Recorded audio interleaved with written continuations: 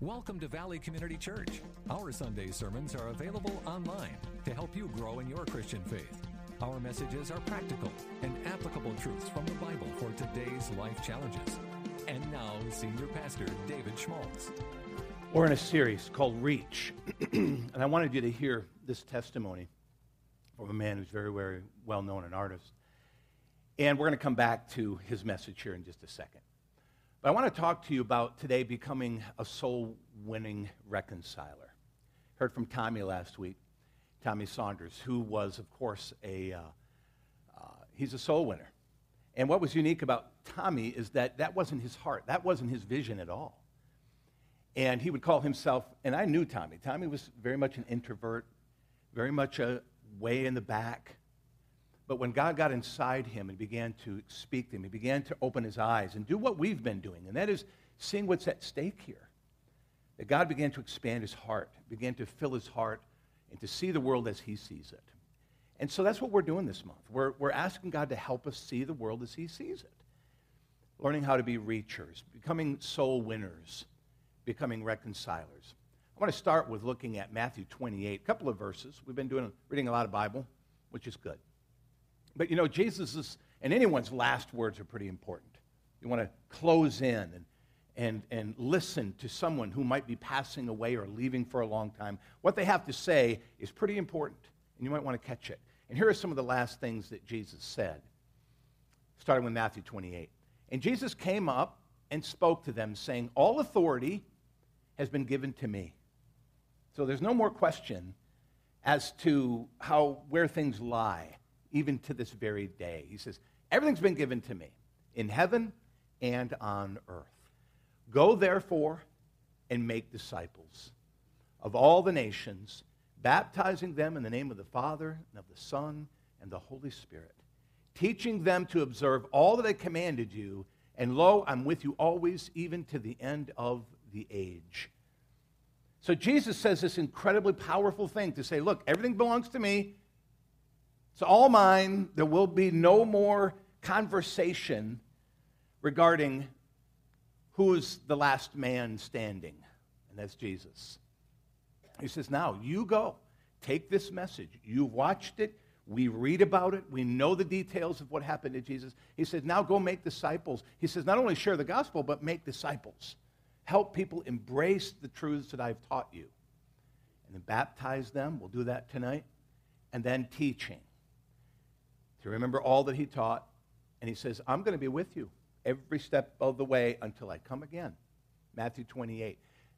That has been considered the Great Commission for the church. Those are my marching orders. When I get up in the morning and I realize what I'm called to be and to do, that is exactly what Jesus has told me to do, and every single Christian. If I was not in full-time ministry, this would still be my commission. Okay? That is your commission as well. If you call yourself a Christian, if you walk in the measure, you're enjoying the grace and mercy of God, this is your commission. Let's look at Acts chapter 1, 4 through 9. On one occasion, while he was eating with them, he gave them this command: do not leave Jerusalem, but wait for the gift my Father promised, which you have heard me speak about. For John baptized with water, but in a few days you'll be baptized with the Holy Spirit. Then they gathered around him and asked him, Lord, are you at this time going to restore the kingdom of Israel? So they're very excited about, okay, he's talking about the Holy Spirit coming. He's been resurrected. We see him in front of us. All of this is taking place. There's an incredible amount of joy and excitement and what they would call the eschatological expectation, all of this being wrapped up. But he says to them, it's not for you to know the times or the dates the Father has set by his own authority. So he's saying, he kind of pushes aside the end times. He says, look, don't worry about that. I want you to remember what I told you, and that is to go and spread the gospel. He said, the Holy Spirit is coming. Now, he's getting ready to bring both of those truths together here in just a second. He says, but you will receive power when the Holy Spirit comes on you, and you will be my witnesses. So they're empowered to do what? To be witnesses. Not to be empowered just to be a Christian. Not to be empowered just to be able to say, wow, watch me pull, a rabbit out of my hat. Watch me do all these magical, wonderful things. He says, I'm going to empower you. The Holy Spirit is coming. He's going to fill you with wonderful gifts. You're going to be able to speak in the name of Jesus. You're going to lay hands on the sick. You'll see them recover. You'll be able to go into the darkest places of the world, and the enemy will flee from you. All for a reason, and that is to be my witnesses in Jerusalem, and all Judea, Samaria, and to the ends of the earth. So you see these two words are coming together. He says, go make disciples. And he says, now I'm not going to leave you stranded. I'm going to give you power to be able to do that. He's going to come upon us, give us the words to speak, to give us the doors to open. And after he said this, he was taken up before their very eyes, and a cloud hid him from their sight. So just before he goes, he says, now look, I'm leaving, but the Holy Spirit's coming back. And you're going to feel my presence. Remember in Matthew 28, he says, and lo, I'll be with you always to the ends of the earth. That's how he's going to be with us, is the Holy Spirit. Since they're one, God is with us. So he's going to empower us to be witnesses. Now, these are the words of Jesus. They're undeniable, indisputable. And what we need to do is embrace it. If we want more power, then we need to shift our function. We need to shift our focus to become witnesses. And you'll notice in Lecrae's testimony that that's how it all came together for him.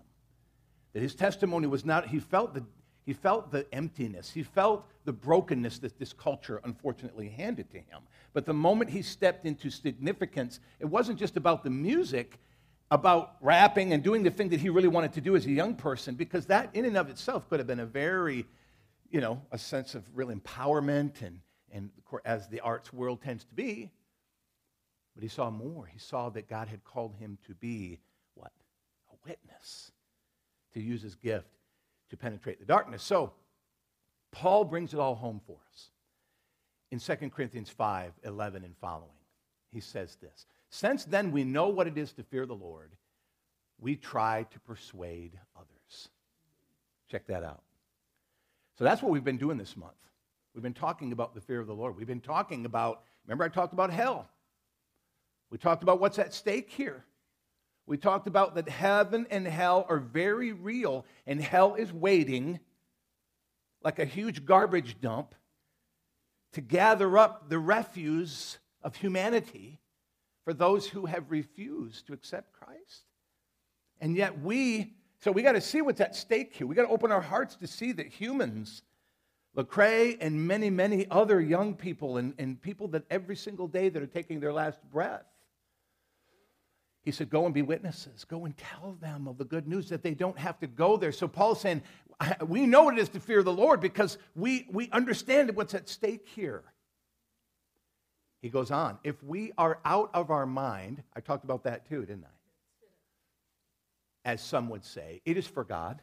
He said, if I look like I've lost my mind, being a huge, an up-and-coming Pharisee who had been trained by the best of the best, and he said, you guys are saying I'm out of my mind, as I was as a 17-year-old out of my mind. My dad wanted to take me to a psychiatrist. He said, son, you're out of your mind. You are wanting to give up all of this. You want to give up this career. You want to give up all that to become a pastor? I'm like, Dad, I got to do what God has called me to do. In tears. Are you out of your mind? So Paul is talking about that. He says, some of you say, he says, but it's for God. If we are in our right mind, it is for you. For Christ's love, what? Compels us. It compels us. Because we are convinced that one died for all, and therefore all died. Are you convinced? If you're not convinced yet, you need to stay on it until you are. If you're not convinced in eternity, then you're not secure in your own. Okay? That's pretty much a key right there. One died, and therefore all died. And he died for all, that those who live should no longer live for themselves, but for him who died for them and was raised again. He's saying all of this is leading somewhere. And I love this because Actually, to be honest with you, I didn't even know it when I started the series up. And so when I went back to 2 Corinthians 5, which I'd planned to preach, I was like, oh, wow, it's all here. And I love that. I love what God does that. We should no longer live for ourselves. We should open our heart to what is happening around us so we can get caught up in the fog, the haze of politics and all of our life things, our stuff, our families, our goals, our vision, our narcissism. And we begin to lose focus with what our Great Commission is. And when we lose focus, people are dying all around us. And as I told you before, there'll be one question on the test at the end. Not how good of a singer you were, not how great of an artist you were, not how great of a mother, a father, a philanthropist, an environmentalist, and all the isms. None of that's going to be on the test, my friend. It will be simply, what did you do with what I gave you? Were you the witness that I called you to be? So from now on, this is Paul. So from now on, we regard no one from a worldly point of view. I love that. You see what Paul is saying? My mind is completely converted, that now I don't even go out and judge people anymore. I don't sit there and make fun of them. I don't mock them, although we're always tempted to. But what he says is, no longer do I look at people through the eyes of worldly. I don't look at them through race. I don't look at them through any other vision except redeemable children of God. We no longer regard people from a worldly point of view. Though we once regarded Christ in this way, we do so no longer. Therefore, if anyone is in Christ, the new creation has come. The old is gone. The new is here. And all this is from God, who reconciled us to himself through Christ and gave us the ministry of reconciliation. Do you see what Paul is doing here almost every single time? Every time he mentions something good about us, he reminds us we're supposed to give it away. He says, you've been reconciled, but let me tell you, you're a reconciler. And the old is gone, the new is come. Now all of that is to help us become a reconciliator. That God was reconciling the world to himself in Christ, not counting people's sins against them. That's the gospel. That's the message. And however creatively we want to sing it, tell it, rap it, give it, quote it, all the different methods that we choose to share it. And he has committed to us the message of reconciliation. He says, I've given it to you. He sits at the right hand of the throne of God. He sent his Holy Spirit, who fills us to empower us to do what? To be witnesses. To be witnesses. Did you have something else in mind you were going to do with the Holy Spirit? I'm just wondering. Because as I look at some of your faces, I'm not sure you're 100% convinced. That's okay. Just reading Bible here. But I'm just trying to ask you, did you have something else in mind you were going to do with the Holy Spirit? And if you did, good luck with that. Except that he's only, and I think that's what happens to the church, is they call the Holy Spirit to come, and he goes, and he shows up. It's like we've invited the plumber, and we want him to do electrical work. And he's over there scratching his head, well, ma'am, I came to work on the pipes. The Holy Spirit says, I've come to help you become a witness. That's why I'm here to empower you. So I wonder, sometimes we walk around and say, why doesn't the church have more power? Because you're not doing what he called you to do. Are you getting it? Do I have to get any louder? I don't think so. All right. Little early. I know. He's committed to it. We are therefore Christ's ambassadors. Oh, wow, I'm taking up a notch. I'm not just a slug muffin going out there to beg people to come to Christ. I don't have to. Man, we're ambassadors. An ambassador for the king speaks on his behalf, has all the power to speak on behalf of the government, of the leader. That's what ambassadors do. We are therefore ambassadors as though God were making his appeal through who? Us. God is making his appeal. I don't say, okay, just a second, I got a video of Jesus here. He's got something to tell you. Just hang on. No, it comes through us. We are the video. We're the recording. We are the testimony. We're going to get to that in a second. We implore you on Christ's behalf, be reconciled to God. God made him who had no sin to be sin for us, so that in him we might become the righteousness of God. Paul comes down to the end here to say, look, there's probably a reason why you're not an ambassador, why you're not able to walk in the kind of reconciliation ministry that you've been called to. It's right there at the end. He says, I implore you, you be reconciled to God first. You can't give what you don't know. Last week I talked about it, about how, and I'm sorry, it may seem kind of base, but, you know, we're supposed to be clever in this business, using whatever means necessary to lead someone to Christ, not deceive them. But we do need to definitely be wise as serpents, gentle as doves. And so to be reconcilers means I have to believe in my product. I have to believe and walk in what I love. I can't be passionate about something that I myself do not know about. So Paul is saying that, be reconciled to God. So all that he just talked about could happen. So how do we do this? Is this just the evangelist's job? Absolutely not. Most churches have everything they need in the way of people to change the world. And there's no doubt in my mind that we have everything we need here. Now, do we need more? Absolutely. That's the beauty of the living stones, is that the house can always be bigger, wider, make room, can go another floor as we add souls to us. And it is sad. It does break my heart when I hear pastors talk, well, we're as big as we need to be. So you're going to tell these people to go to hell. Is that what you're saying? Not on my watch. Not here. We have what we need. Imagine how much more we can do, because Tommy gave us those percentages last week, and this is a little scary, a little overwhelming.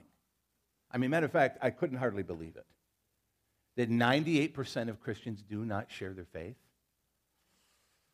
Folks, 98% of us? That means only 2 in this room. Only 2 of us. So, well, and you know that I do it every week, so it kind of cracks it down to just 1 of you. I'm playing. There's probably a whole lot more here, because you guys have been giving out these invitations. So I guess I ruined my own dramatic element there. But anyway, so, no, we're in it. But as a church as a whole, only 2% of us are sharing. I mean, you just have to ask yourself. No, I'm not going to ask anybody to do that. But over the last year, have you shared your faith with anyone? You just think of it. Okay? And let's go a little deeper. Over the last year, have you led someone to Christ? And that's really more of what we're after here. Over the phone, on an email, in person, coworker, family member, your child. They count. Church grows by, I think, 2% biological growth. Thank God for that. We want to get it to 100%. Imagine when the church, every single Christian, shares their faith at least with one person. And let's just say 50% of all those testimonies and those witnesses result in someone coming to Christ. Wow. And if we all committed, each one of us, to lead someone to Christ over just one whole year, 1 year, the church would double in a year. That's pretty cool. That's strategic. That's thinking the way we ought to think. When Jesus talked about the talents, remember the one who buried his? Didn't get a good welcome. So when we get home and he asks us that question, what did you do with what I gave you? And you say, well, I'm here. I made it. Aren't you happy about that? No, I'm not happy about that. What did you do? I already had you. The grace of God already secured you. I had found you. You were found and sought by the Holy Spirit. You received me. That was a done deal. What have you done with what I put inside you? Well, I don't really have much to show for that, Lord. He's not going to be happy. We need to make him happy. So, folks, how do we become soul winners? I'm going to share with you quick steps. First of all, you got to strengthen your own relationship with Christ. How do we become the reconciler? How can we do that? How can we change that? So that over this next year, we do try to get us one person, which, again, is not an overwhelming thing, to do. And in other words, not hard. Not hard at all. Especially when you have the Holy Spirit who's there to be a witness for you. Will arrange the meeting. Remember last week when I shared my testimony? All I said was, God, I'm here, I'm just available. And God led me right to a man whose son had died with my name, with my background. That's exactly the kind of stuff God wants to do if we just say, here I am, Lord, send me. So, number one, strengthen your own relationship with Christ. Hebrews 12:1 says, let us strip off every weight that slows us down, especially the sin that so easily trips us up. And let us run with endurance the race that God has set before us. So what he's saying is a couple of things here. First of all, we got to get rid of the things that we know are slowing us down. We all know what they are. It doesn't take a millisecond for each one of us to stop and say, I know what it is. I know the thing that's keeping me from really growing in the Lord. Maybe more than one thing. But generally, there's one thing. And that one thing, God, in what Paul says, let's just cut it off. Just move on. Just say, you know what? This thing in my life is a ball and chain. It's holding me back. I can't run.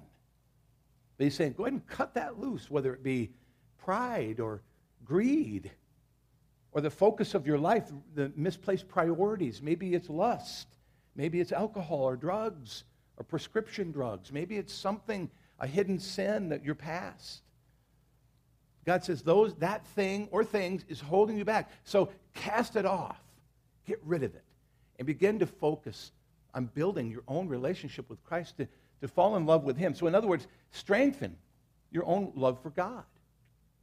When the soul is hurting and it's bound up, it doesn't have energy to reach beyond a very, very small space. When we are, remember I've said this before, that when we're hurting, it takes a lot, just like a cancer or a disease, your body has to turn in on itself in order to keep us alive. And so we don't have energy to do much beyond just keeping ourselves moving. That's what disease does. But a disease of the soul does the exact same thing. And so, but that's the beauty.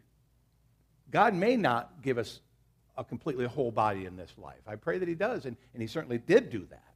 And I believe he will do that if you ask him. But even more so, he wants to heal the soul. So nothing of the soul should ever, ever hold us back. Ask God to fill you with his Holy Spirit since he promised it. Said, don't go anywhere. Don't do anything. Don't leave your house.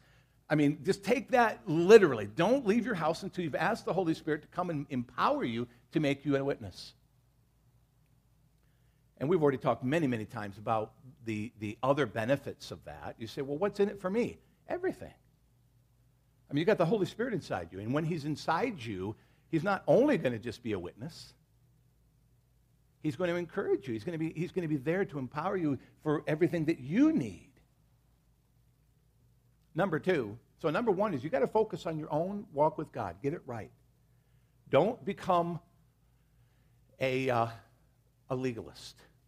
I'll say that before I go. Don't think that just checking off all the boxes like some OCD individual. Don't do that. This whole thing is about life. It's not a list. So don't do that. I know you're tempted to do that. Throw the list away and focus on the relationship and let him do it. And let him do it. Don't take comfort in just your successes. They bring us comfort in a certain way, but Jesus did it already for you. You don't need the list. He already took care of the list in a major way. Number two, what if I don't know any non-Christians? That's a great question. Remember I told you last week that most of us we will be the most fruitful within the first 2 years of our conversion. And there's a lot of reasons for that. Number one, want a real spiritual high. Number two, because we're still involved in a lot of unbelievers' lives. So we talked about that. So how do we change that? After you've been walking with the Lord for a lot of years, you spend most of your time with Christians at the pot blessings and the ATKs and all that kind of stuff. We don't want to hang around with a lot of dirty, nasty non-believers because we just feel like I must come out from among them. Well, and there's some truth to that, especially if you're acting like them and they're influencing you that way. But so here's some ideas. How do you get to know someone not good? Number one, jump on someone else's boat, okay? So in other words, find those people who are natural reachers. Find those people that have relationships. What I used to do a lot, and that is, I would find a person who was a new convert. Because I knew what was behind them was a whole new world of unbelievers that I would ask them to introduce me to. So one particular person, I've been trying hard. There's two guys that have been trying to get here, but they're so busy and doing other things that they just won't listen to Pastor David. But I will get to them. But a couple of young guys I led to Christ many, many years ago, and that's exactly what I did. And I just said, look, bring your friends around. I want to meet them. Because I would never hang around with ex-drug dealers. I would never hang around with pimps and all those kind of people. I never would. But I'd say, look, when you go to them, bring me with you. I want to meet some of these folks. And so immediately my world would be, I would get out of my own little Christian world and start to invade and get into that other thing. Another thing you can do is, look, if you're working, wherever you work, there's more than likely a lot of unbelievers around you. But don't think that you're an undercover Christian just to get in that world and then breathe a sigh of relief when you get out. No, you go in being the salt and light that God has called you to be and let the doors open. So let me ask you a question. When you go to work, do you pray that God will give you an opportunity to share the gospel? Well, back in 1975, I did, Pastor David. No, I'm talking recently. I'm talking this week. So jump on somebody else's boat, okay? Find people who are connected with unbelievers and see what you can do there.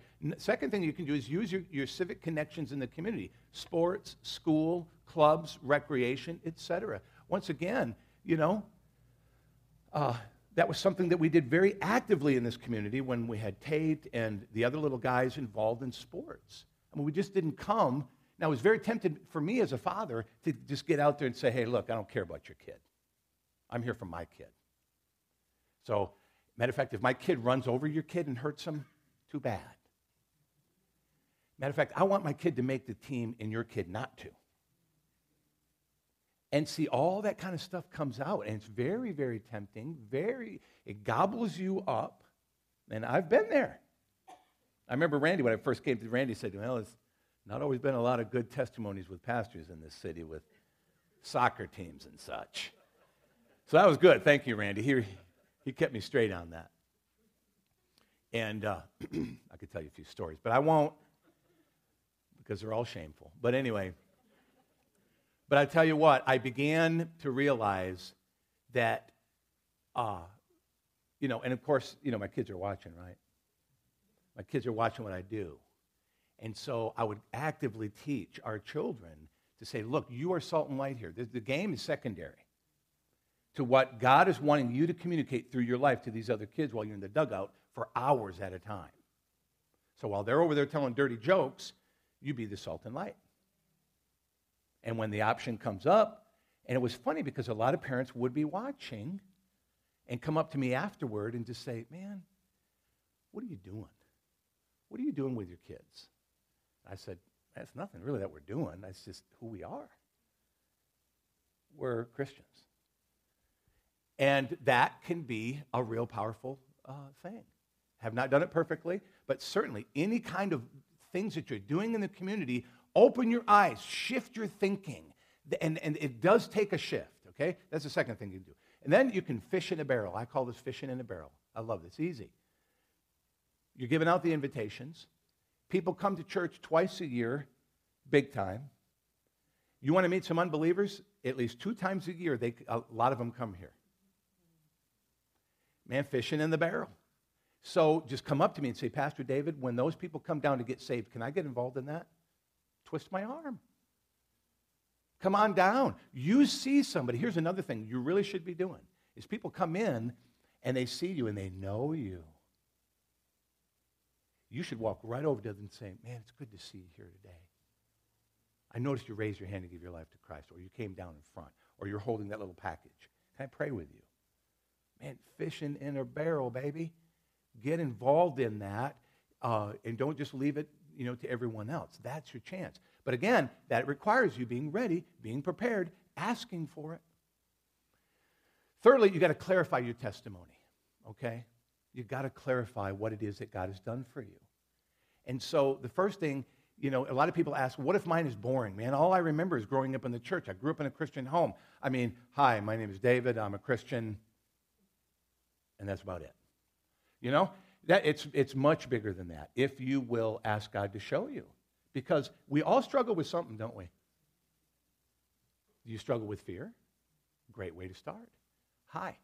Man, I'd love, and to say, in my life, I struggle from fear with fear. The big ones are fear of death, fear of many things. People identify with fear.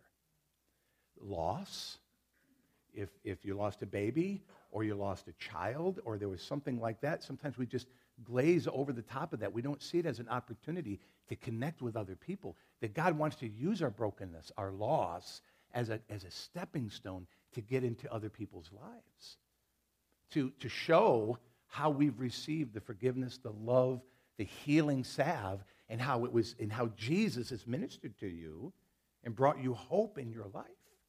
You need to clarify that. So no one has a boring testimony. There is no way you have a boring testimony. You just need to take time to think about it, okay? What if yours is too extreme? Hi, I used to be a mass murderer, but I got saved. Mostly. Well, yeah, that can be a little scary. And so you have to be careful. You got to let that cat out of the bag a little bit at a time. And I learned that about myself in some of the things I used to do, that I had to be really careful that a lot of things about my life in my past, I am now comfortable in sharing because, we got 30 years in between it. And but 5 or 10 years after, I might have been still arrested for it. But we won't go there. Anyway, what if yours is too extreme? Generally, it's not. Just be careful how you share it. Here's one of the things about an extreme testimony that I've found, is that people try to impress people with their wickedness. That was a good point there, honey. Right on schedule. That's okay. I love you, man. You can do anything, and we're good. So anyway, I got to get back to my point.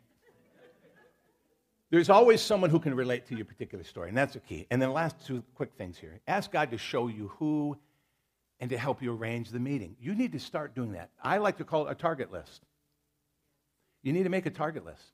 You need to just sit down and say, who do I want to see saved in my life? Start with your family. Start with friends that you know. Start with people that might be next door neighbors. Once you start to open your mind and your heart to that, you're going to see you're going to see a lot of people, a lot more people than you thought were there. And then just start praying for them. And then say, God, would you give me a divine appointment at some point?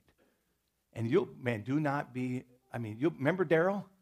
I prayed about Daryl. I said, Daryl, Lord, I don't know when I'm going to get a chance to share the gospel with Daryl because he always cusses at me every time I get started. God did all that. And then finally, when the time comes, let the Lord lead you and watch miracles happen. So we started with the Holy Spirit, didn't we? Why is the Holy Spirit here? To help arrange those appointments, to give you divine connections. Your story to be relatable to another human being. So what we do is say, Lord, I am a walking reconciler. Would you lead me to the people who can receive from the plate that is my life? So you say, well, I grew up in the church. I don't know how many times I've heard people say, yeah, mine's kind of boring. I grew up in the church, and I really wandered away from God for a long time, got into drugs and alcohol, went off to college, did the thing, and, now I'm back. Well, that's a pretty powerful testimony because many don't come back. And that God wants us to look at our past, not to bury it or cover it over with religiosity, but to actually, through repentance, through grief in a major way, to communicate, to say, I was lost. Did you hear Lecrae? He said, I was in darkness. I was afraid of death. Now, that's another big one. A lot of people are afraid of death. And if you have, remember that was a part of your life.